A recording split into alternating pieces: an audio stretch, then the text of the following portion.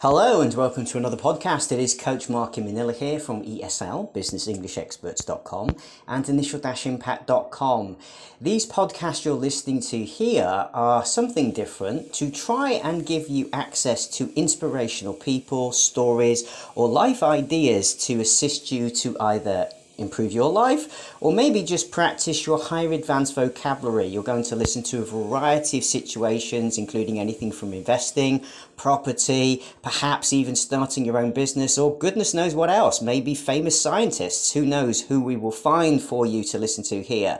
But the whole purpose of these podcasts is to give you an introduction to different vocabs and also challenge you to make it an active listening session. So remember, pen and paper at the ready, and try to use the vocab in your day-to-day activities going forward after the podcast. So this is the best way, the only way you're going to advance your English is to use it. If you don't use it, you lose it. So good luck, happy listening, and take inspiration. I'll see you soon.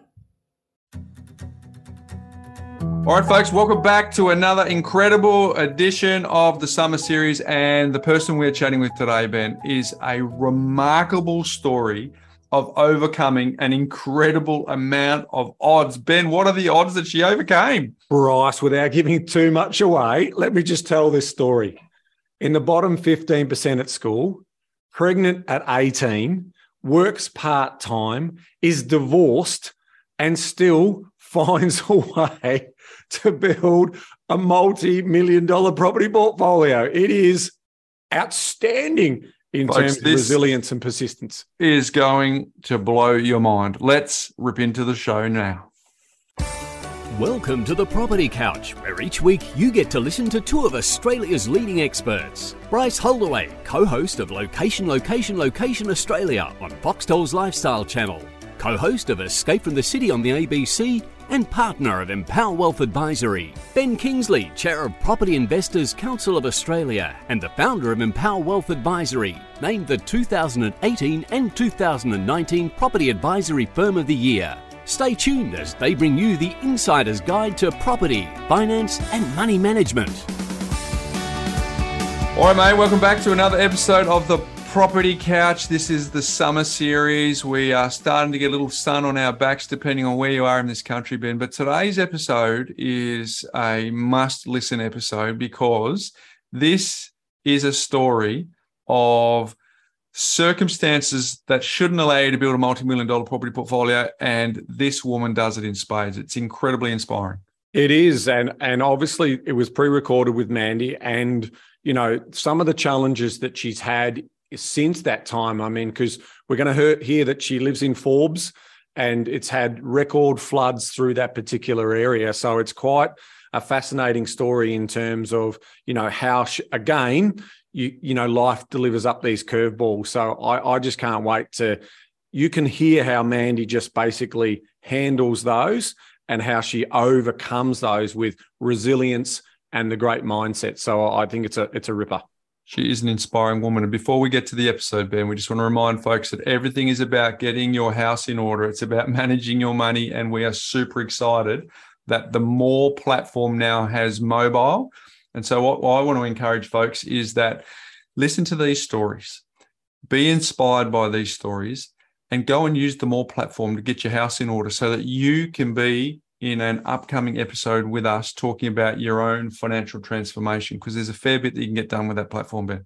Oh, there's a heap of things, Bryce. I mean, look, the motivations for us have always been really clear about helping you get organized. You know, the Make Money Simple Again best-selling book was, about our money management system that was less than 10 minutes a month. So we make it really easy for you, and the feeling of control that you'll get. And one of the things you'll hear throughout the summer series is this element of these people are in control. You know, if you think about their 7 grades of financial well-being, they're at the control or financial peace stage. So it is an awesome way to think about that. And so we're encouraging you that if you don't have yourself organized and you don't have a tool to get yourself organized, this is the way to go. Folks, this is an amazing story. I reckon you're going to enjoy it a lot. Let's have a little listen to the conversation that you and I had recently with Mandy Sweeney. All right, man, we've got a very special guest today on the Summer Series. Very excited to chat with a TPC listener. Her name is Mandy Sweeney. Welcome to the Property Couch, Mandy. Thank you very much. Hi, how you doing? Oh, we're doing super well. But I'm super excited to talk about your story today. I've got a little insight into the backstory, but we're going to unpack it and go through a few layers. But let's start with an easy one for you.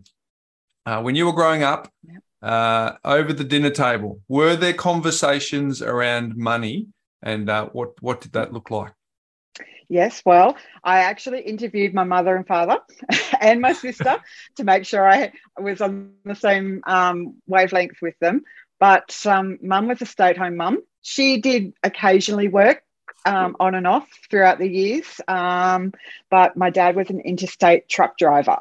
And so he would be away for most of the week and be home for maybe 1 or 2 nights a week. So basically we were raised by mum on the sunny coast of Queensland.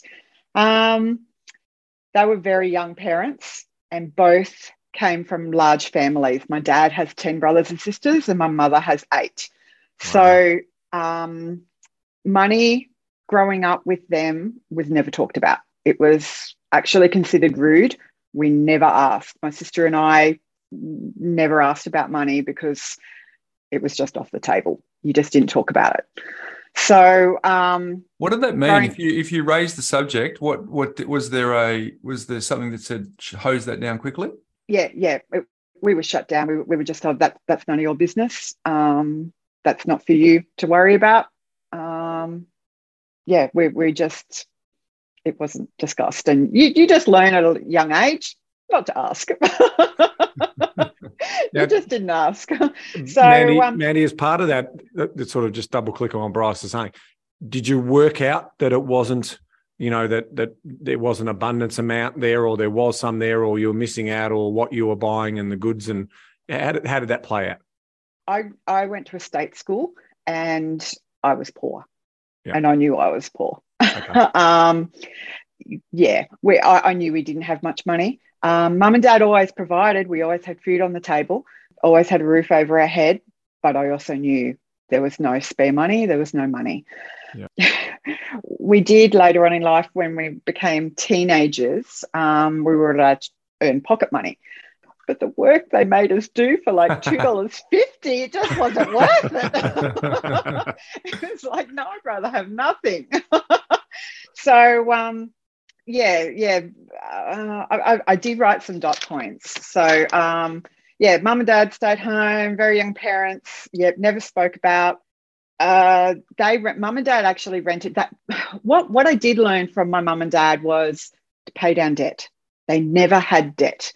If they got a car loan, it was always paid off well in advance. It was, I don't know how much, but I just always knew that any debt was always paid off. They were really good at paying debt. I don't think they were very good at saving, because I don't think there was a lot of money left in the pot at the end of the week. So they weren't good at saving, but they were very good at paying off debt. So I was 16 when they bought their first property in Forbes, New South Wales. Okay. So, and it was, an entry-level style property. I think about $100,000 they paid for it. So, I was 16. I guess mum and dad, mum was only 17 when she had my sister, and then 19 when she had me. So, and they, all their family was in Forbes, but they moved to Queensland. So they were very isolated, raising myself and my sister. So I guess they learnt from their parents, and they didn't have anyone else to really show them. So I felt like I grew up with an much older sister rather than a mother. She was a mother. She was a mum, not a mother, type thing. Yeah. Because she was so young, and obviously. And how proud was your dad to provide for you, or to ask for help? I mean, was that something that they would do, or sort of were they a classic working class, people that sort of started young and then just tried to eke out a lifestyle? Exactly that. Never asked for help. never, always did it themselves, always improvised. I remember my first bike was made from scraps from the tip, put together. And then I did get a yellow bike that I outgrew before I got sick of riding the bike. To the point where, Dad couldn't raise the handlebars or the seat any higher for me. We knew the value of $1. We knew not to waste it. Clothes were secondhand. We're always, the annual pilgrimage to Forbes, always the bag of clothes from my cousins, secondhand clothes. Although my sister, I come from a tall family and I'm very short. And my sister, because she was so tall, she always tended to get more new clothes than me because she was so tall and nothing fitted her. Wow. But so growing up, definitely no money talk. Not really. It was pocket typical. money. Sorry to jump in there. It seemed like it was typical because, like, I can relate to that story because you think, 30 years ago, we're back in the 90s, and my dad was on a mission to pay off the mortgage as quickly as he possibly could because he was pre-baby boomer.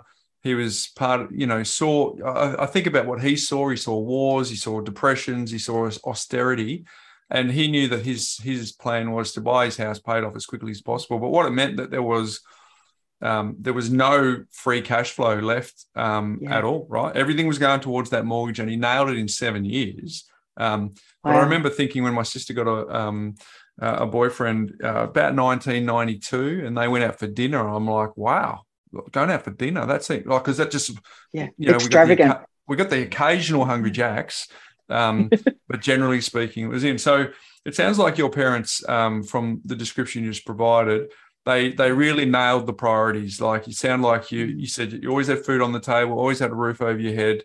So the very basics of life were a number one priority, but it just sounded like the free cash flow that comes to do other experiences meant that it created, to use your words, we went to a state school and we knew we were poor. So I'm interested to know what that meant for you as you go through these formative years of having that experience. What did that do for teenage years? And you talked about $2.50 pocket money, first jobs, and then first more independent job. What was your attitude towards money, having seen that growing up? Or lack of seeing. I got a job when I was 13, working at a takeaway shop, making sandwiches, and I hustled, and I've been hustling ever since. I knew I needed to do it on my own. I didn't, I just knew the money wasn't there from mum and dad. Not that it was even a consideration, but even when I got the job, I remember mum and dad never sitting me down and talking to me about money, about what I should do with the money, what I could do with the money, and how it will help me. I just spent. I just loved it. I loved that independence and that freedom, and that's why I think that's why I got the job at 13, because I wanted to know what it felt like to have, to be able to have what my friends had. Yes, and I brought a lot of shit, but I mean, I was only 13, probably earning, $5 an hour or something. But yeah, and ever since then, I've always worked with the public, and always worked. I didn't do very well at school. What do they give you? When I did my HSC, I was in the bottom 15%. Graduating, and my best friend graduated. I did graduate year 12. So you're still glass half full, not glass half empty. That's a big mindset thing for you. So exactly. And you know what? I can't look back at school and go, oh, they were the best years of my life. I hated it, and I cannot go back and think, oh, would I have done things differently? I probably wouldn't have, because I don't have that capacity to learn the way that the school wants me to learn. And I don't know how I could have approached school any differently to how I did. But yeah, I turned up every day, and some of the teachers would have preferred me not to. Mandy, I'm going to go into a sensitive area here, so let me know if this is too difficult to go into or not, because I think it's an area that I want to address more broadly, because I think it's got benefits for the community. Your mum and dad grew up in big families. And I'm assuming they also grew up in a pretty sort of lower socio-demographic, right? If we follow the statistics, that says that the vast majority of people, we don't fall too far from the tree. And, there is a cycle that keeps going here. Now, the sensitivity around this question is starting with your dad having so many brothers and sisters and being in big families. Was there any breakaway family, brothers or sisters on either side that actually broke that cycle and ultimately became successful and financially well off or anything like that? And the second part of that question is, what percentages of the family was it? Because that's, if that's consistent with the basically overall percentages, it's a small percentage. And then secondly, was there any conflict or animosity between the successful ones in the family and the ones who didn't quite get there or always battling? Yeah. Okay. So yes, especially Dad's family, it's quite diverse. With I don't think anybody went to university. None of my aunts or uncles went to university on either side. But my dad's side of the family, most got good jobs. They got good jobs and they married intelligent people.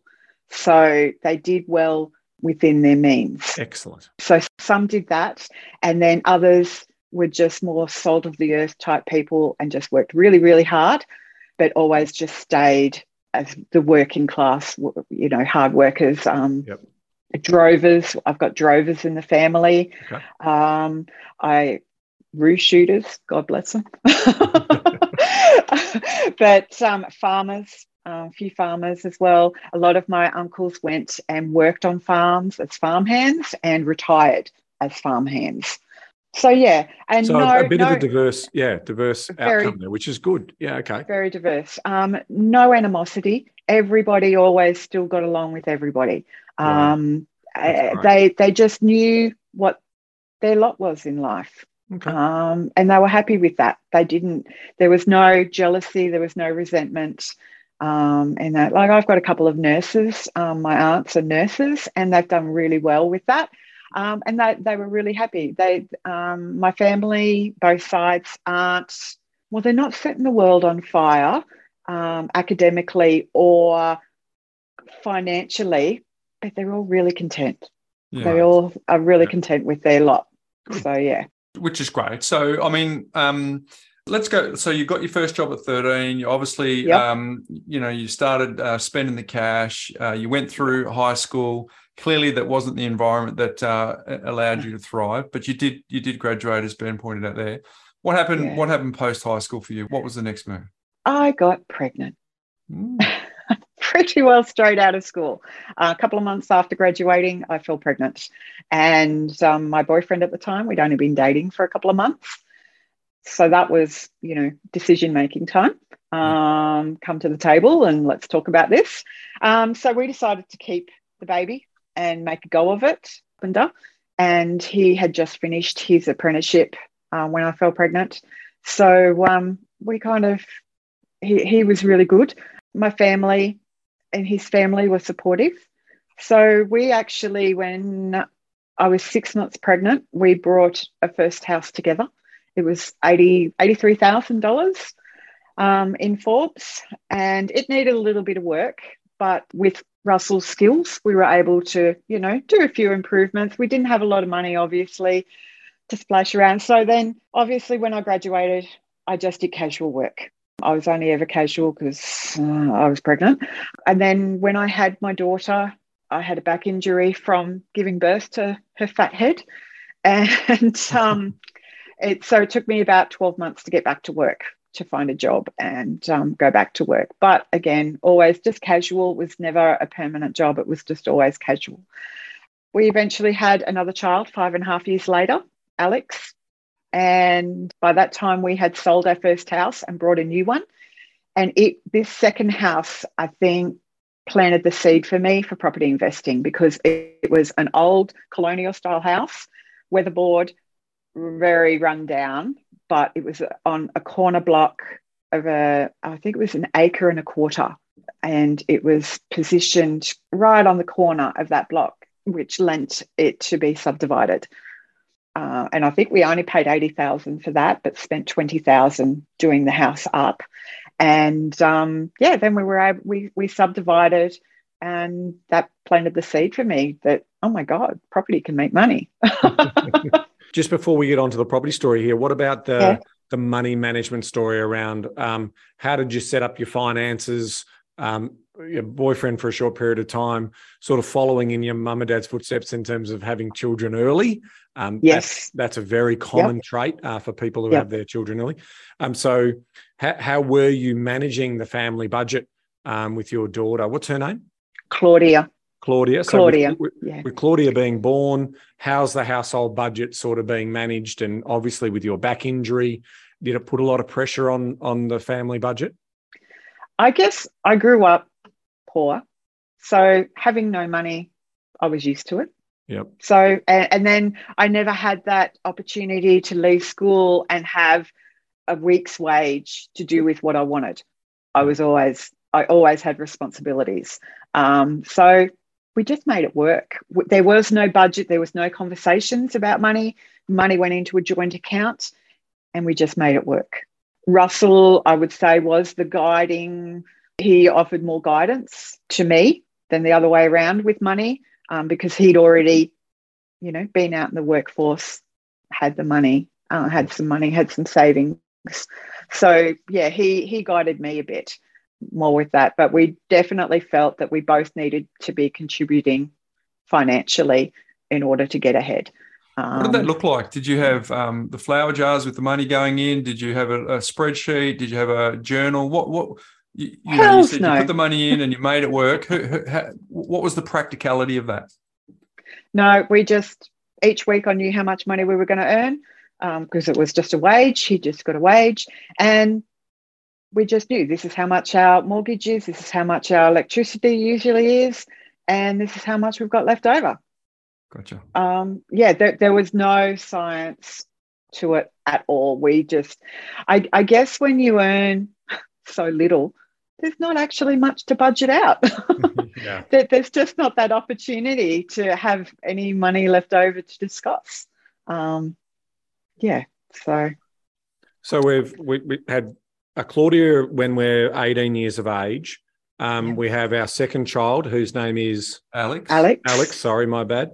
But then there's another life event. That's 5 years later. So you're 23, and then fast forward another 5 years on from that. At 28, your life changes. Yes, yeah. Russell and I went our separate ways, and so Alex hadn't quite started school. He was just about to start school the following year, and Claudia was in primary school. So I got the family house, the family home. Russell got the back half-acre block because he'd gone out on his own as a carpenter, and so he got the back block with the workshop. And within months, I sold the family home because it was a little bit too close to my ex-husband, with him working in the backyard. So I really don't know how I did it, but I saw this house for sale. It was in the right area of Forbes, because you guys are always talking about, when we talk about the Australia property market, there's markets within markets. Well, even in Forbes, there's markets within markets. And you've got the Hospital Hill, and that's where, you'll get another 20 to 30% on a house if it's up on that hill. And I just happened to see a house, a brick house for sale, and it was advertised as a 2-bedroom, but it had this massive 3.5 metre by 10 metre loft in it with access from the lounge room going up to this loft. And I'm like, okay.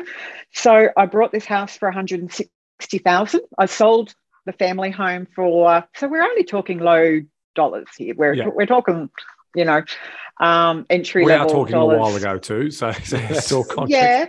Yep. Money hasn't changed much here in Forbes. So I sold the family home for $140,000, and I brought this house for $160,000. Plus, I borrowed a little bit extra just to do a few renovations. It had no heating or cooling in it, so I put an air conditioner in it, and just to get a couple of, the bathroom was leaking, so I had to put a new bathroom in it. So I borrowed that. During that time, again, only working casually. It was around 2009, I think. No, it's got to be early, around 2006. Yep. Drought. We were in drought again. So work wasn't abundant. So I just started renovating the house, painting it, doing up the garden, putting a fence out the front. And being in a small community, I also know people, tradesmen, that allowed me to work with them to cut out the labour costs of during renovating. So, the gyprocker would help me put up the sheets, and I'd do the painting, and the plumber, I'd dig the trenches. And so that helped reduce. And so then I improved this house. I turned it into a 3-bedroom house, from a 2-bedroom to a 3-bedroom in the better area of Forbes. And I was like, I kind of liked that. Yeah. And then I moved on. I got a contract with a government agency and I worked there for about 3 years. And that was the most permanent job I've ever had in my life. I worked for 3 years as an admin receptionist for this government agency. And as you know, it earns a little bit more than your average office work when you're working for government. So I took that opportunity. My kids had every tutoring, sporting thing going under the sun. If I could afford tutoring, I'd do it for them. Sports each season. They went to the private schools here in Forbes. And then I also just got the idea, because we had a Honda Jazz as well. So one of the first model Honda Jazzes. So it was only a tiny little car. And the kids were always at me, can we get a bigger car? Can we get a bigger car? And I'm like, I said, but whenever we own this car, we can afford to do a little bit of traveling. I said, because if we get a loan for a car, we can just look at it. We won't be able to afford to drive it. We can just look at it. So we kept this Honda Jazz. And then I decided one day, no, okay, I'll have to upgrade. So I made an appointment with the bank to get a car loan. And on the way, I was just in cold sweats. I just was in cold sweats. My stomach was knotted. And I turned around and went back to work and rang the bank up and said, I can't do it. I said, I'm really sorry. What was going on? The fear of going into debt for a car just made me sick, physically sick. I just couldn't do it. So I went back, and then within a month, I went back to the bank and bought a block of land for $40,000. And I didn't think twice of it. I just went straight in. And wow.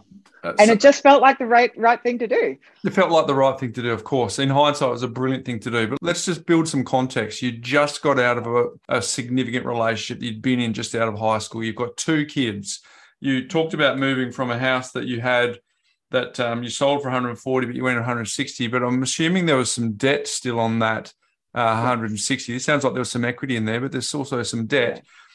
And then there was drought. And so there's big emotions that we're processing at this time. You know, I'm on my own. I've got these 2 kids. I've got to service loans. And, yeah. And by the way, instead of buying a car, I'll just buy another block of land. Like, you said it nonchalantly, but they're big decisions, Mandy. So can you talk to a little bit about your mindset at the time?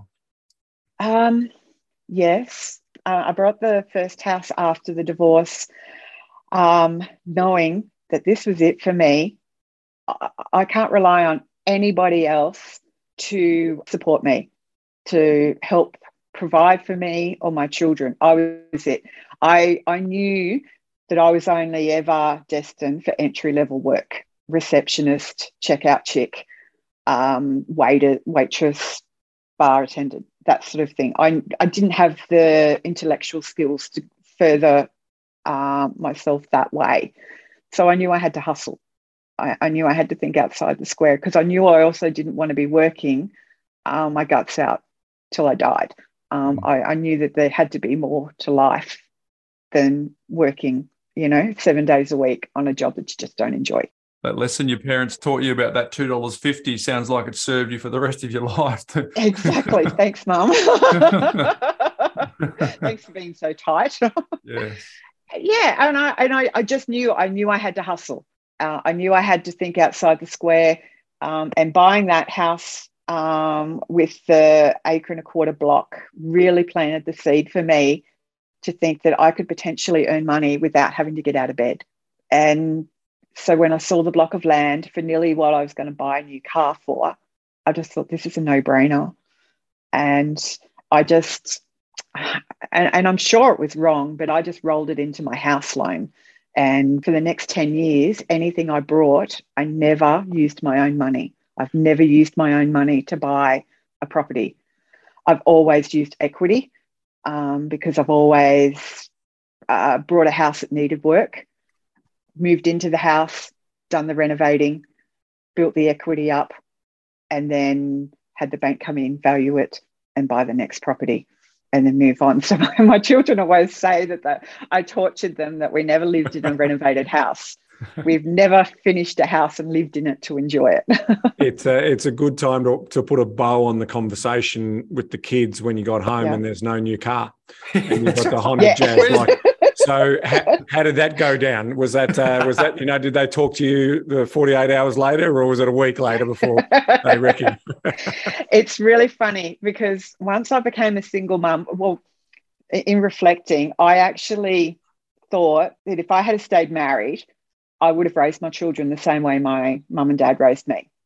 Maybe I would have talked a little bit more about money, but pretty sure I would have just said, no, that's none of your business. That's for your mum and dad. Don't talk about money. Yeah. But a light just flicked for me when I became a single mum. I realised that it's not just me in this, it's them as well. So I brought them through the journey. Everything was discussed. Every time I brought a new property, I discussed it with the kids and said, this is what I'm doing, this is what I'm planning. How you guys feel about that? And they'd just roll their eyes and go, okay, pack up again. Let us know when you get the car, Mum. Yeah, exactly. So we didn't get the car, and I did sit them down and talk to them about it and say, look, I can work for this car. We can get a nice car. I said, but we just won't be able to afford to do anything. We won't be able to afford to go on the holidays, or not that we really went on holidays. We used to just, couch surf a few friends that had, good properties near beaches. Yeah, nice. She's smart. Can we do a context for time? When are we talking? You bought that block of land which year? About 2008. 2008. Okay. 2008. And that block of land sat there empty for a few years. I just paid it down and was mulling over what to do with it. And in between building on that block, I brought another house. So I've got the principal place of residence and a block of land, and then I buy another house and then another nice area, a nice quiet area, and it had good bones. It had really good bones and had really good potential. It'd been really knocked around. It'd been tenanted for a long time, but it had the beautiful 12-foot high ceilings, ornate cornices, timber floorboards, just a real nice colonial, had really nice bones about it. So we moved into that, and the block still sat empty, and renovated that house. Okay. Much to the children's pleasure. So can I just check in here so the community can play along at home? So income's coming from some full-time work from occasions. At this stage, we're still government working. I'm assuming we've got some type of maintenance payment coming from Russell in regard. No. So no further support. Wow, that's awesome. So you've got so again, the message I'm hearing, if it is to be, it's up to me, taking responsibility. And this is basically knowledge is empowering, but only if you act on it. So you're building this knowledge to know to go and renovate. You've probably seen a clue from that with obviously what you did with the first property that you bought, and Russell tidied it up and that got your value. And then you obviously got the bigger land block and then you subdivided. So you're learning a little bit of the hands-on experience. Are you getting any other, like you're reading books, you're reading magazines, what sort of other knowledge are you building around this story of adding value, or is it just sort of look, see, feel? Yeah. Yeah. the penny is starting to drop around this time when I've brought the second house as a single person, and I start reading. Yeah, because we are out in the country. It is a lower socioeconomic area, and I'm a single mum. I'm a single woman. I don't have a lot of spare time, and I don't network with the right people. So yeah, I started reading. I think my first book was The Richest Man in Babylon. Richest Man in Babylon, all of them. Rich Dad, Poor Dad, most of his series. But then when he started to go into shares, I lost interest. The Freakonomics, and I listened to their podcasts. And look, I've got some. The Barefoot Investor, most recent ones, the Barefoot Investors, and everyone that knows me knows what they're getting for a birthday gift or a Christmas gift. It's an investment book. And I give it to my kids and I give it to my nieces and nephews as birthday gifts. And I go, I'm making you rich. I'm going to make you rich. Yeah, read these. Knowledge is empowering. That's it. And I always say to them, I said, it's all there. You've just got to read it. But you've also got to find what each person's carrot is. Like my son read The Richest Man in Babylon, but didn't quite clinch it. But he read Barefoot Investor and he got it. My daughter, she read Rich Dad, Poor Dad, and she got it. And they've gone on from there. So yeah, definitely I started reading. Man, you're the for a lot of people, they think I've got to read 20 books and then I'll start. But you've actually just shown that you're going to learn more. Here's a lesson for the community. You're going to learn more by probably reading one book to get you started and then doing property investing than you would reading every single book in the library on property. Yeah. Because it's not until you live it and you experience it. Because it sounds like some of the stuff you were just going on instinct, right? Because we are talking late 90s, early 2000s. There wasn't a lot of podcasts. There wasn't a lot of seminars. You're as isolated as they get.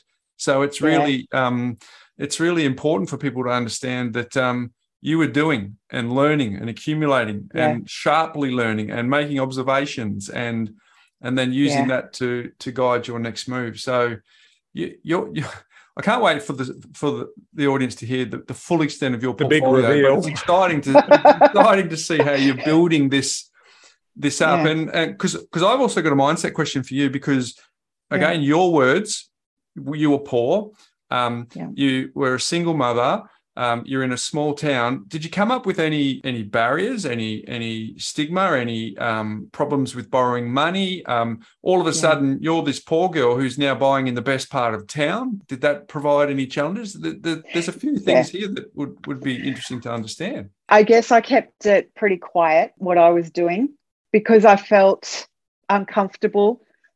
A lot of my friends weren't, that they were just renters. So I didn't want to I felt like I was showing off or rubbing it in their face or if I talked about it. So I didn't really talk about it to my friends. I was going off a lot of gut instinct. My family were against the properties. They didn't agree with it. They thought I should just be content with one house and live in that house. It was really hard to network. It was really hard to get knowledgeable people in investing to talk to me. Being a female, being single, they were usually wealthy married men. And if you're a single woman in her 20s approaching the husband and obviously it was just hard. It was just really, really hard. No, well, I can picture the bank manager, like in a classic little country town who wants to have a cup of tea with you and talk you out of it. How was that? Ultimately, at the end of the day, did you get a great bank manager who said, yeah, let's rock? Or did you get the one who says, I reckon this is about enough, Mandy. I think we're probably getting ourselves into a bit too much debt. Might be overstretching yourself a little bit too much there. Yes. Well, I did get that, but I always went in prepared. I always did my math. And again, I guess I started when I became a single mum, the budgeting. And I needed to make ends meet. I needed to put food on the table for my children. So I learnt the art of budgeting, and I learnt what I could and couldn't afford. And I knew if any of my properties I couldn't afford, the property couldn't cost me anything. If it cost me something, I couldn't afford it. So the potential rent had to cover the mortgage, the rates, the insurance, the water, everything. And that's after the vacant block of land, which you bought for 40 grand, which is not income producing. So was that a lesson from correct. that in terms of, next time I need to have something covering itself? Yes, but the block of land, it was an impulse. Actually, everything I've bought has been an impulse buy. I buy houses like other women buy shoes. Right. Yeah. Right. Yeah. So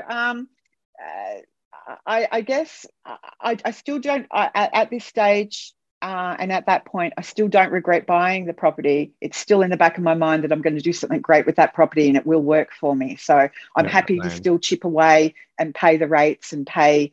I mean, the rates were like $800 a year for, it was an undeveloped block was $800 a year. So it was manageable. And the mortgage for it was already wrapped up in another mortgage. So I kind of didn't feel it wasn't hurting. It's 40 grand, right? So it's not a big number. Yeah. It is a big number. When you earn 35 grand a year, it's a big number. Yeah, of course. Because that's kind of where your income peaked too, isn't it? You know, when you were chatting with us, you said that you never earned more than 36,000. So that's an important footnote. Yeah. Yep. Absolutely. Still to this day, it's probably up around the 42 mark now, 42,000 a year. Yeah. But I don't include the properties as because I'm still, my goal is to retire at 60. As in retire all my mortgages at 60, so that they're all paid off at 60. When I turn 60, that's my birthday present. All my mortgages are paid out. Let's give context. How many years away is that? I'm 46. Mm-hmm. Okay. So we've got 14 years to go. 14 years to go. And so we've moved into this renovators property. So it's obviously owner-occupier appeal, good bones, character, charm, 15-foot ceilings or 12-foot ceilings, as you're talking about, the Baltic pine 6-inch boards. I can picture it now. And you move into that and you renovate it. Take us to the next step in the story. Everything goes downhill. The drought hits. I lose my job, and that was working for the government. I lose my job, and I had no money. I had kids in private schools. And I had a mortgage. So my cousin gave me a lifeline and said that he had a workers' cottage on his property about 45 minutes away. And I think within the week we packed up and moved rent-free on this property that needed work doing to it. So we stayed there for a year till I could find work. And I did. I hustled and found work. I had a couple of jobs going. And that helped get, and when I moved out, I rented the house, which then covered the mortgage. So that saved me. But that was a really, really dark period. And that was a period where my family and friends were pushing me to either sell the block or sell the house to help me out, to give me money. But I just couldn't. I just couldn't sell them. I just knew that they were pivotal in my future and I just needed to hang on to them. And what would you have got for the block of land if you had sold it at that time? Because how long would you have held the block and had it appreciated, or has it just been, stagnant? Look, I probably would have got an extra 9,000, right? Probably around, the 49,000 for it. Yep. So not much. I wouldn't have got much more. So when you think about the interest that you would have paid on it, plus the rates notice, plus the capital gain, because ultimately it wasn't a principal place of residence, you would have probably, there would have been probably a little bit of red ink after all of that cost, after holding it for so long. Yeah.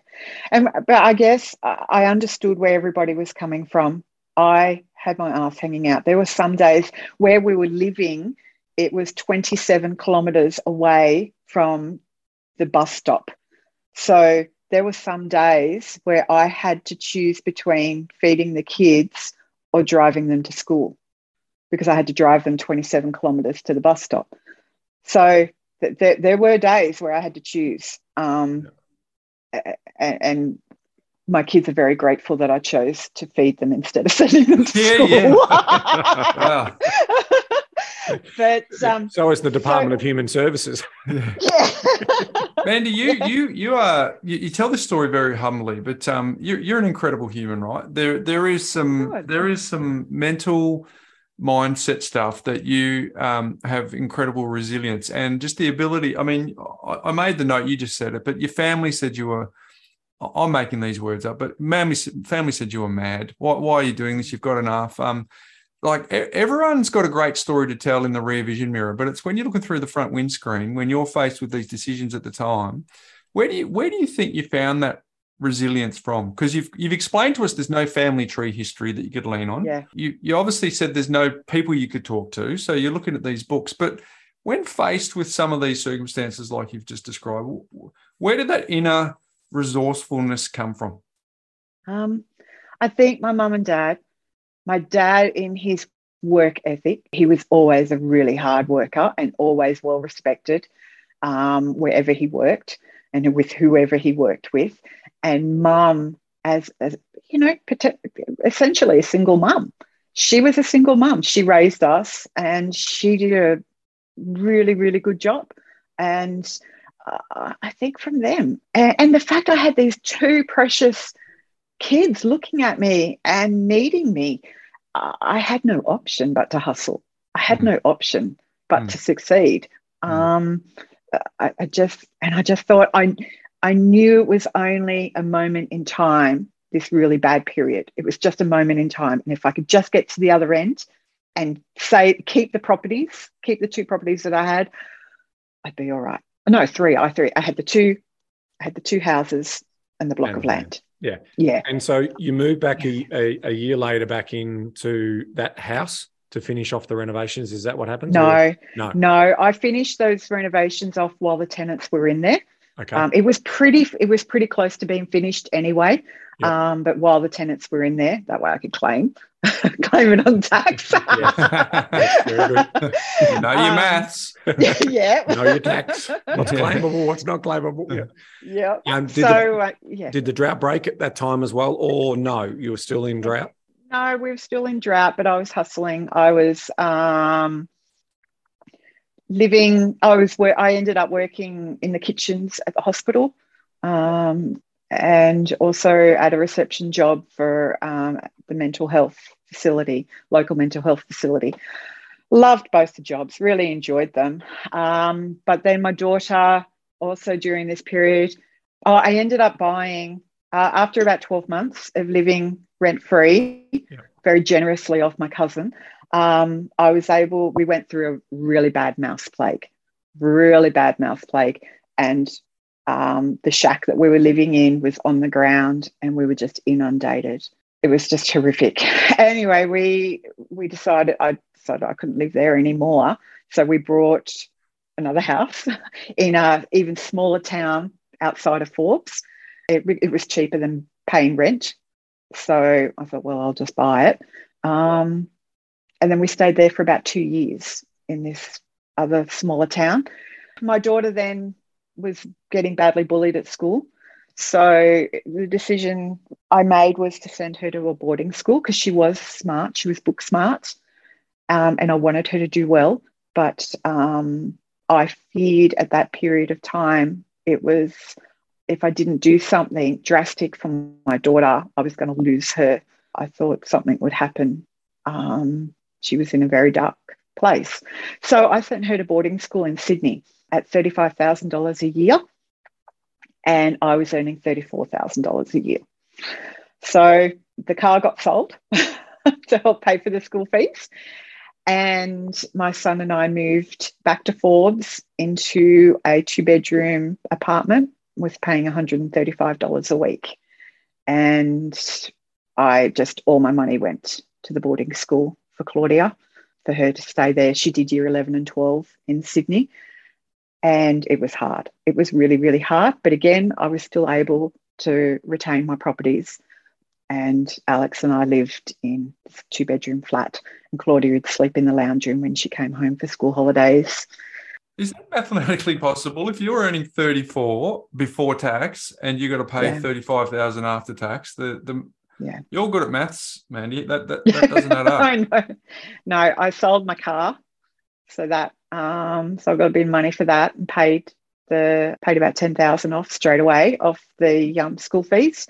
And then I paid $350 a week on the school fees every week. And then I received about a $6,000 tax return that year. That went off the school fees, everything I earned. So obviously that's the working wage that you were getting, but obviously you were getting rent off the other two properties.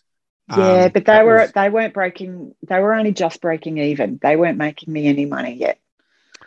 So coming back to Bryce's point, then, yeah. how did you get groceries? How did you ultimately? There's still an ongoing cost associated with. Yeah, we visited Mum and Dad a lot for dinner around dinner time. Okay. Yeah. Oh yeah, we used to. No, it was hard. It was really, really hard. And so there were some weeks there wasn't even, the money was gone before I even received the money from work. It was hard. But at the end, when Claudia graduated, I owed $18,000. I was able to pay it all off. And my mum and dad wrote the check to pay that off so that she could graduate, because they told me she wouldn't be able to graduate unless, all the money was paid, which I knew, which I understood. Because, once you're not invested in paying for it, why would you keep paying? Yeah. So mum and dad wrote the check, but I paid them back within a year of writing that check. I had paid them back, again, just by budgeting. Can I just check in on, this is obviously a big impact for the kids as well, right? So Claudia and Alex are coming on this journey with you. You're educating them about the delayed gratification here. Trust me, there's a payoff date coming. It's going to come at some point. Did the bullying have anything to do with your socioeconomic status in the community going to a private school there, or was it something else? Yeah. No, it was just something else. Okay, fine. It was, Yep. We were on a level playing field in that town. We were, it was only a small town of 3,500 people. Yep. And it was a working class town. Yep. So no, not because of us. It was just something internally within the school going on. Wow. Can we my jaw's been on the desk for most of this conversation, right? So incredible resilience, and I mean it. You are an incredible woman. Thank you. Can we fast forward to the bit, because everyone's listening to this, they are hanging on every word, right? But so what does this delayed gratification look like now? Tell us about the portfolio, because there's more properties than what you've just described. And if you're comfortable, the net position is pretty inspirational. Okay, so fast forward, I end up with, I had to write it down because I keep forgetting. And that sounds really wanky, but it's not. I have 5 properties that are income producing. And of those 5 properties, some of them are multiple income streams. So that's what I eventually have learnt, is to do dual income streams on a property. Because if one's empty, I've still got income coming in. So I have 10 income streams at the moment, with the potential for 6 more on what I already have. As in, I've got a couple of blocks of land. I have... I brought a beautiful old bank down the main street of Forbes. Of course you did. No one would be surprised by that. Yeah. So I broke that. I've broken that. It was empty when I brought it. ANZ Bank had left town about 4 years previously, and the building had just been sitting there empty. And I was just... It had been empty for 4 years, been for sale for 4 years. And the funny thing is, I drove past it on a Monday and I thought, nobody's brought that. I'd love to do something with that. So I set up an appointment, inspected it on the Wednesday, and signed the contracts on the Friday. So within 5 days of looking at it, I'd brought it. So that property has 3 income streams at the moment. And it's got a potential for 2 more. So I've got 2 more areas to develop to get more income from that. So I'm assuming it's got an upstairs, downstairs if it's a 2-story building. Correct. And that way you've got a second access point out the back. So you're sort of renting out office space or co-op space up top and Let Yeah. me guess. Did we put a coffee shop downstairs or something along that lines? Sort of, Nothing that and it's called the exciting. bank or something. Yeah.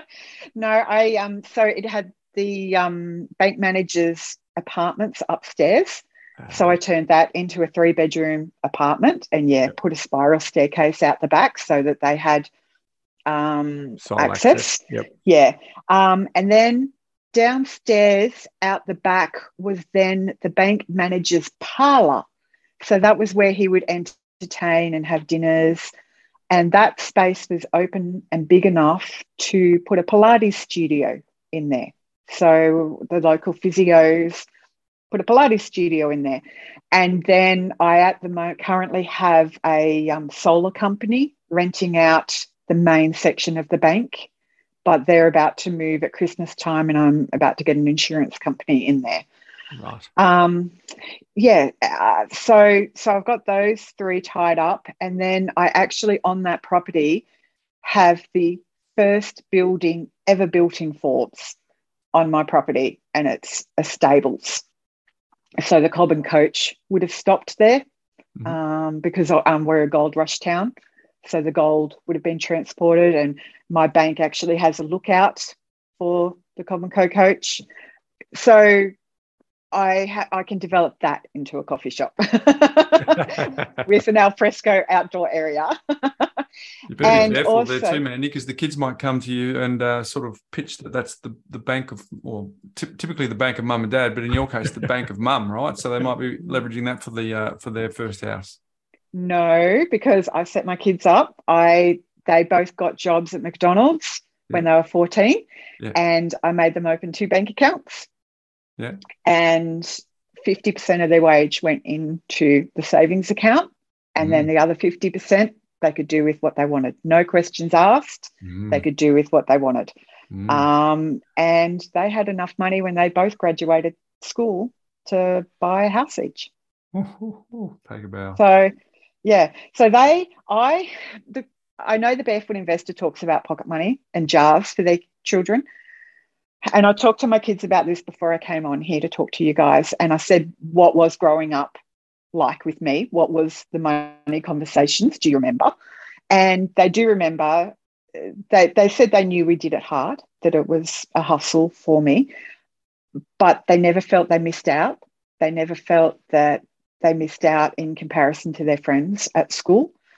I think growing up in a country town, those expectations are a bit lower than what the kids have in the city. Like birthday parties are at Macca's still here, or at the local park. It's not a massive thing. I think life is a bit more simpler out here. So they remember that. I never gave them pocket money. And my thing was I never wanted those expectations of getting money each week, because there are some weeks and months that I just couldn't give them any. There was no spare money to give them. And I have a strong belief in if they helped do the housework, the kitchen, the dishes, made their beds, that sort of thing, that was part of living in a living. That was just part of responsibilities. Teamwork. Yep. Exactly. Yeah. And if we worked as a team, and when you say that, we were a team, the 3 of us were a team. And if one dropped the ball, the other 2 would help pick it up. I remember instances where I would find $5 in my wallet because my son knew that I was really broke that week, and he would put money in to my account. The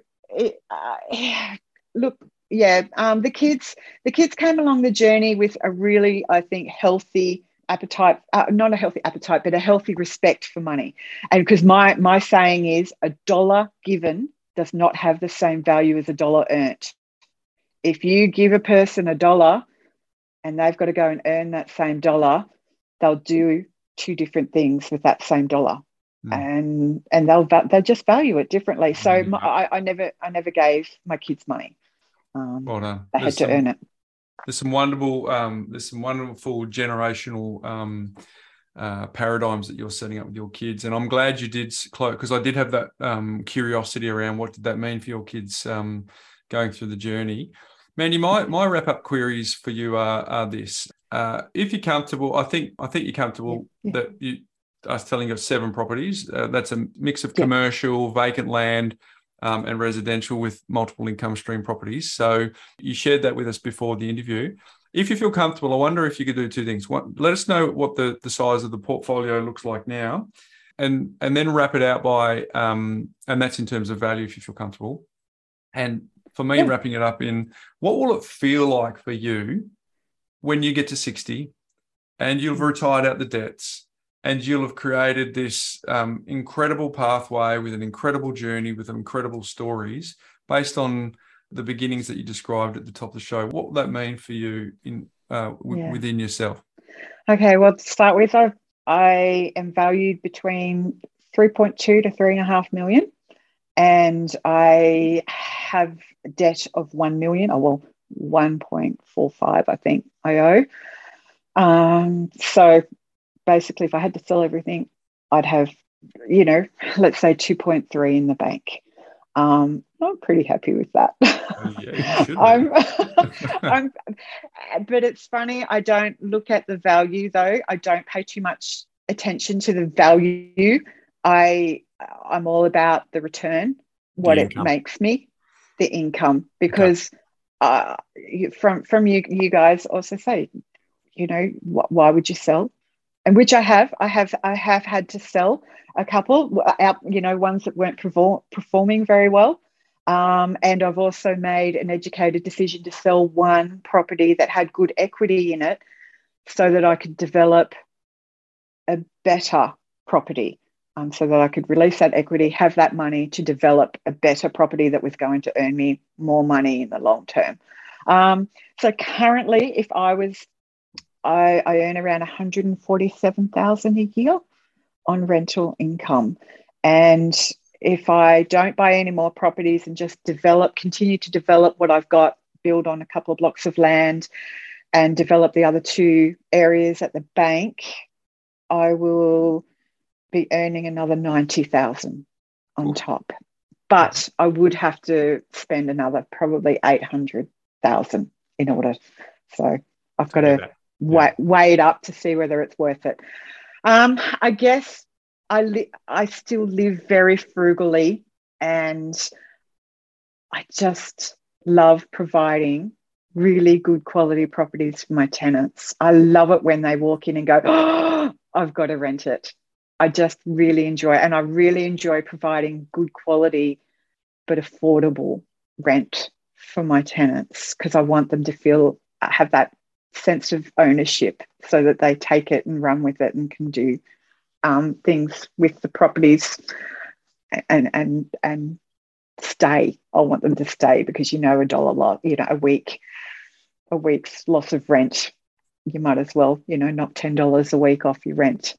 Each time they move out, there's that loss of income. So I'm really proud of my kids in the fact that I was able to teach them these things, and they've got a really good start in life.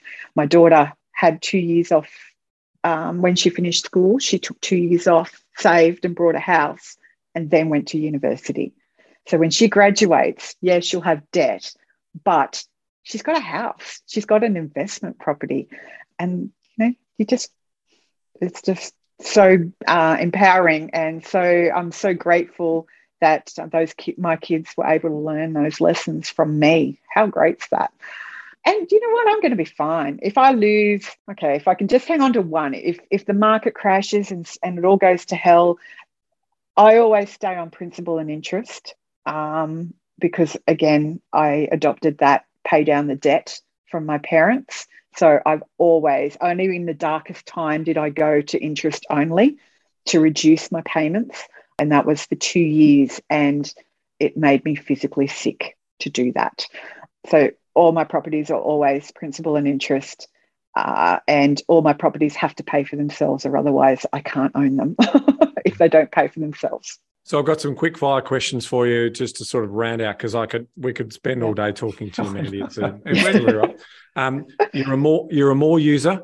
You've got all the information inside the platform. Money Smarts. How do you sort of set up your Money Smarts and use that as part of the way in which you now organise things? Do you do the annual rollovers, or tell me a little bit more about that story? I'm still on my L plates with it. Yep. I'm still getting the hang of it, but enjoying getting the hang of it, enjoying learning all the little tips and tricks that I can use in it. Because I guess over the years too, I love budgets now. I love budgets, and it's a live document, so you can. I'm always tweaking it, especially when I buy a new property. Yeah, in it comes. I get to do my budget again. Well, we've got some exciting stuff coming in that space, which will blow your mind in terms of some of the gauges and instruments. I know. That are coming. So, just a couple then. So you've climbed this mount up, and at some points you were climbing and not going anywhere. You're crawling. You're getting to the top of this mountain. When did you have the realization that you're now running downhill quickly? Like when did it sort of arrive in your mindset to say, I've actually, from this point forward, really nothing, as you can say, could break the strategy? Because even if there was a massive downturn, you've got a clear amount of cash flow, a clear amount of everything that's coming. So when did you have that moment of peace of mind? And ultimately, why are you continuing to drive forward when effectively it really will be debt free by the time you're 60? I probably still don't feel that that freedom, that sense of achievement. I don't think, and I don't think I ever will. I don't know why. I think it's always having to hustle all my adult life that I just feel I haven't made it yet. And well, I guess I can tell you have. And what we don't want you to develop is financial anorexia, right? Like, and ultimately not being able to enjoy what you've built. Because now, if this brings you much joy, and as you say, you get great joy and reward out of contribution and passing on it, and obviously telling the community today about your story, if that's not motivating for them, I don't know what is. And ultimately, that's part of that contribution piece, right? So, you may do more work in that area in terms of, because in theory, if you did stop now, you are going to reach financial peace as part of our 7 grades. And obviously the final grade is contribution. Now you're making that in the knowledge that you're passing on and telling your story as well. But there will also be, it'll start, your portfolio will start spitting off more and more cash and more equity. So then what you decide to do with it in terms of the contribution you make is ultimately your choice. But what I will say is go off and buy yourself a new car. Go off and enjoy a bit of that money. Yeah. Give yourself some rewards along the way, because if you don't, ultimately, I would feel bad for you. Now, if you've got your own, happiness, that's great. But there's certainly something in there to sort of say, splurge, have a little holiday, move from economy grade to maybe a 4-star or a 5-star hotel. Give yourself a few treats along the way. I guess, in honesty, I have started to do that. Good. I have. My mother and I in 2019 went to Europe and we flew business class. Yay! So and that was pivotal. That was like, oh my God. And I did buy a new car. I've got the entry-level Alfa Romeo, a little tiny Alfa Romeo, one up. And I actually, funnily enough, that little Honda Jazz that I had, I ended up keeping it long enough, and I gave it to my daughter when she got her license. Nice. Nice rounding out of that story. Yeah, both the kids got a car worth under $1,000 each, because when they went into adult life, I didn't want them to go into debt for a car. Yeah, I wanted them to have a car, and they've only just recently both upgraded their entry-level cars. But go on, sorry. No, I was going to say my final question to you was really around, you've got the floor, you've got the community. You mentioned when we first introduced before recording that you've made plenty of mistakes, or there's things that you would look at again. Can you just share a summary of what they look like? Because you've obviously prepared for today as well. So the floor is yours in terms of what you want to tell the community about this amazing journey that you've been on, and what you might change again if you had the benefit of hindsight. Yeah. Oh dear. I wasn't ready for this, believe it or not. I I just knew I wanted a better life for me and my kids, and I didn't want to have to work. And I just want all the single mums and all the people struggling on entry-level wages to know that it can happen, that you can just do it. The deposits that they're talking about now and the Sydney prices, and I agree with you guys on the on your system that you guys use to invest in properties. But I also think that it's not achievable, and it can sometimes be daunting for people that earn this amount of money, my amount of money. It can be too scary and too daunting, because honestly, to save, raising my children, there was no way I could save. There's no way I could save for a deposit for a house. It just was not achievable. But getting that foot in that door at an entry level, looking outside the square, you've just got to hustle. You've just got to hustle and look outside the square, and don't look at the Joneses. Don't look at the next door neighbours. No is not an option. Yeah, just keep hustling. We have a formula that works, that's proven to work. But we've said, on occasion on the podcast, that's just our formula. You have demonstrated that there are certainly other ways in which you can go about creating that. As you said, you're not diversified, all your eggs in one jar, all of that type of stuff. But it also proves that, not everyone can do that. But there is a massive story in here to sort of say exactly that just because we talk often about one particular way of doing it doesn't mean that that's that there aren't other ways to get it done. So, and you're a testimony to that. So all credit to you. Thank you. My kids listen to your podcast and, question me and pull me up on things now, little bastards, and go, Mum, that's not what they suggest. You're doing it wrong. And I'm like, yeah, I know. But it's not doing it wrong. It's just doing it different. Just doing it different. Right? Yeah. I do. But also living out in the country and living in the small towns, the second tier banks won't lend out here.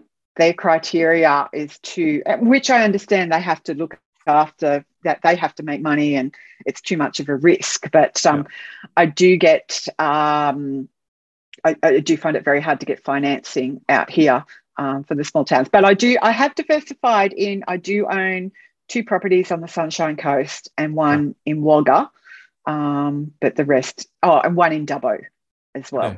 Yeah, okay. So there is a diversification story in there. There is a slight diversification, but again, they're all, mostly in Forbes. But the strategy is that you've had to go cash flow first, and as you know, that you're watching capital growth prices in some areas go amazingly strong over 25 years. You haven't had that capital growth that those other areas have had, but you still had growth, but just not at the same pace. And that's a product of that's basically the product of the commerce that gets done in that area, right? And ultimately, the more commerce that gets done in an area drives demand for the land, which pushes up the value, right? So, but that's just. But it doesn't mean, again, what's a good analogy? You've got 2 golfers. One's really long off the tee and can hit an amazing ball a long way, but has a pretty ordinary short game. Someone has an amazing short game with an awesome putter, but has a poor long game. They still win tournaments. Do you know what I mean? Like, they still find a way of making that happen. And I think, that's a message. And I agree with you. When someone like you was to come to our business, we don't give up on that story. We're just basically saying that story it's going to look different. We're going regional. We're going cash flow. We're going those types of things because it's still better than not doing anything, as you rightly point out, right? Yeah. Yeah. I knew that was the sacrifice that I had to make. There was no capital growth, very limited capital growth in my properties.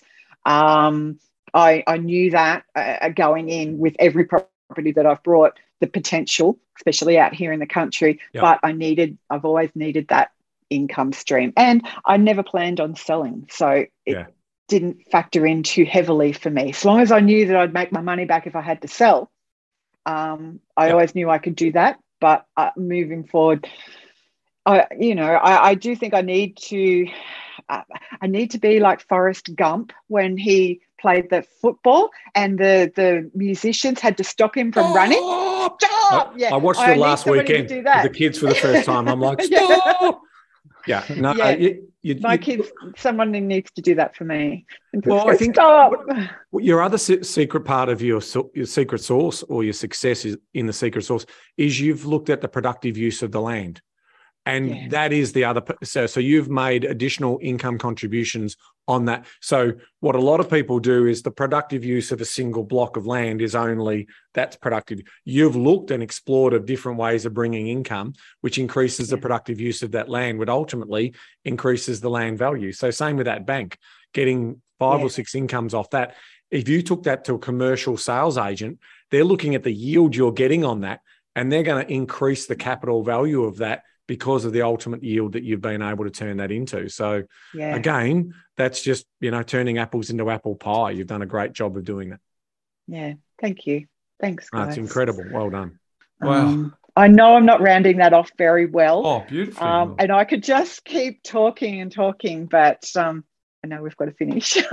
Well, Mandy, here's the deal for you to understand that we get a lot of people that write into us and say, can you please provide a case study for someone who's gone through a divorce and how they've actually got through the other side. Now, Ben and I don't have a lived experience around that, so we can only talk to it at a theoretical level. But you've just provided inspiration, and you've provided an opportunity for people who can relate to parts of your story or all of your story and go, wow, this is actually achievable. I can actually leverage Mandy's legacy here and go, all right, well, she said if it was to be, it was up to me, and all of the theoretical things around delayed gratification and what it takes to actually do and the sacrifices that you make, and even just listening to the story of what you did for your daughter for year 11 and 12. There are certain times where Ben and I have a wonderful opportunity with this podcast, and we love talking to everyone that comes on here. But every now and then someone like you comes along and just absolutely floors us and gives us an opportunity to reflect on just amazing humans and their spirit and their character and where they get this resolve from within. So I'm really excited that you put your hand up to say that you would come on. The interesting point that Ben leaned on before, and I just wrote it down, where you said, I don't think I will ever have freedom. I hope that's not true for you. I hope that you get an opportunity to upgrade the software that is running in your mind, because you're running the latest iPhone phone with old operating software, because you've now got circumstances that allow you to live freedom, which what that means to you.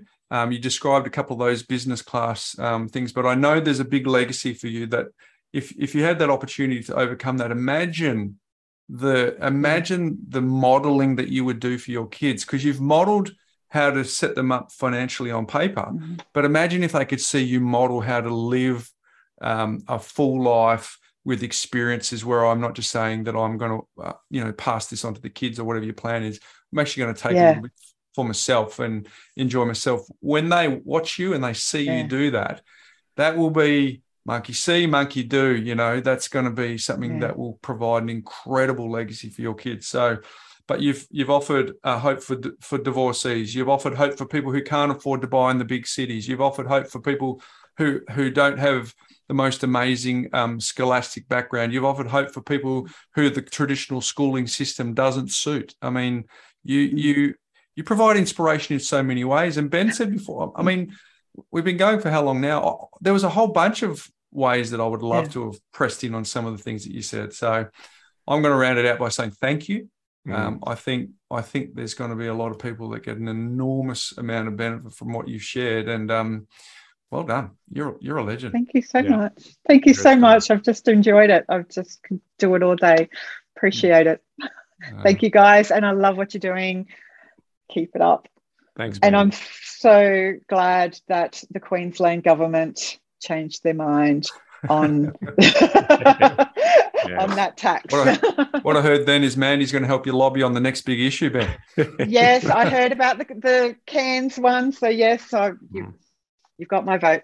Very good. Again, on behalf of everyone here at the Yeah. Property Couch, thanks for putting aside the Thank time you. to talk to us today. Thanks, Mandy. Thanks, guys. Have a good Arvo. Bye. Wow, folks, if that doesn't inspire, I don't know what does. Just resilience. Stay-at-home mum who worked out how to get past some conditioning, had a mindset around that she didn't ever think that she would have freedom. Some of the sacrifices that she was prepared to make. I mean, far out. If that doesn't get your motor firing, I don't know what does, man. Look, there's contribution in this story too, Bryce. So, from Mandy's point of view, she has financially transformed. It is an unbelievable story. And people who are long-time listeners to the pod might be going, oh, but, she's done it differently than what you would normally say. Well, yes, we normally talk about how value is created in land over the long term from economic activity. All of those things are true, but it's a massive property market. And there are different ways in which people make money in that market. It's no different than the share market. Some people are, basically are short-term traders. Some people use CFD and leverage in the stock market. Some people are long-term buy hold. Some people are value investors. Some people plot charts, analysis, all different ways in which people are attempting to make money. And here's another good example where Mandy has fundamentally said, I need to be able to make sure I can afford it. So she's done a lot of budgeting. She's done a lot of cash flow management around that as well. But she's clearly demonstrated that. Back to the point around that contribution, when she felt like the right thing to do. She's always thinking about others. She's now in a position where she can potentially tell that story. And so I'm thrilled with Mandy's transformation, and now she's making that contribution. And we checked in with her after the recording about how she's gone with the floods, and it's obviously been very challenging. But what was her feedback? Her feedback was, I'm just helping others. Like I'm good. I got nothing to say. I'm just basically pitching in as a great community member and great citizen of that community as well. So, Mandy, our hats off to you. This has been an awesome story of resilience, financial transformation, and giving us another example of how you found opportunity in a small regional country town of New South Wales, and you've built on that. But yet you've also had some curveballs, and you've been able to manage through that as well. But during those curveballs, Ben, she's a doer. She actually takes action and makes things happen, and lets her doing meet where her circumstances are at, and doesn't let that be a reason not to proceed. So, Mandy, you are a wonderful human. Thank you for coming and sharing your story of transformation and resilience and overcoming some stuff. She's a survivor, Bryce. Yep. That you've had to go. So, folks, if you're listening to that going, wow, my circumstances are in good shape compared to that, that's right. You shouldn't let that be a reason to stop you taking action. So, mate, second in the summer series down. I am loving this. We have got incredible stories lined up for the rest of summer, mate. So I'm looking forward to that. But until next week, Ben, when we reveal another wonderful summer series story, remember, taking action, your future self will thank you for it. 2 weeks in a row. See you next week, folks. Hey guys, Bryce here again. Just want to catch you before you go and let you know, if you're new to our community, there are a lot of episodes to catch up on, but it's really important that you start from the very beginning at episode number 1. Because episode 1 through to 20 share all of the foundational pillars and frameworks that you need to know to get the best out of listening to this podcast. So I'd recommend that you start there, and the little tip is to maybe start on 1.5 speed. Now, for those of you that are time poor and don't have time to go back from the beginning, don't worry, we've got you covered as well, because we've created a binge guide that goes through all of the details and makes it easy for you to read and get up to speed very, very quickly. So if you go to thepropertycouch.com.au/fast track, you will be able to download that binge guide and you will be up to speed in no time. And whilst you're there, I've got a few extra goodies for you, because we have our top 5 frameworks that you'll learn on this podcast, as well as the Make Money Simple Again ebook, which will help you with the foundations of basic money management, so you'll have everything you need to succeed in building your own lifestyle design and getting the best out of this podcast. Now, just a reminder that anything that we cover on this podcast is not considered financial advice. We certainly recommend that you get your unique circumstances looked at by your individual advisor, and everything we talk about is just general in nature. But folks, I want to encourage you again to go to thepropertycouch.com.au/fast track, and you can go and get all those goodies and catch up right away.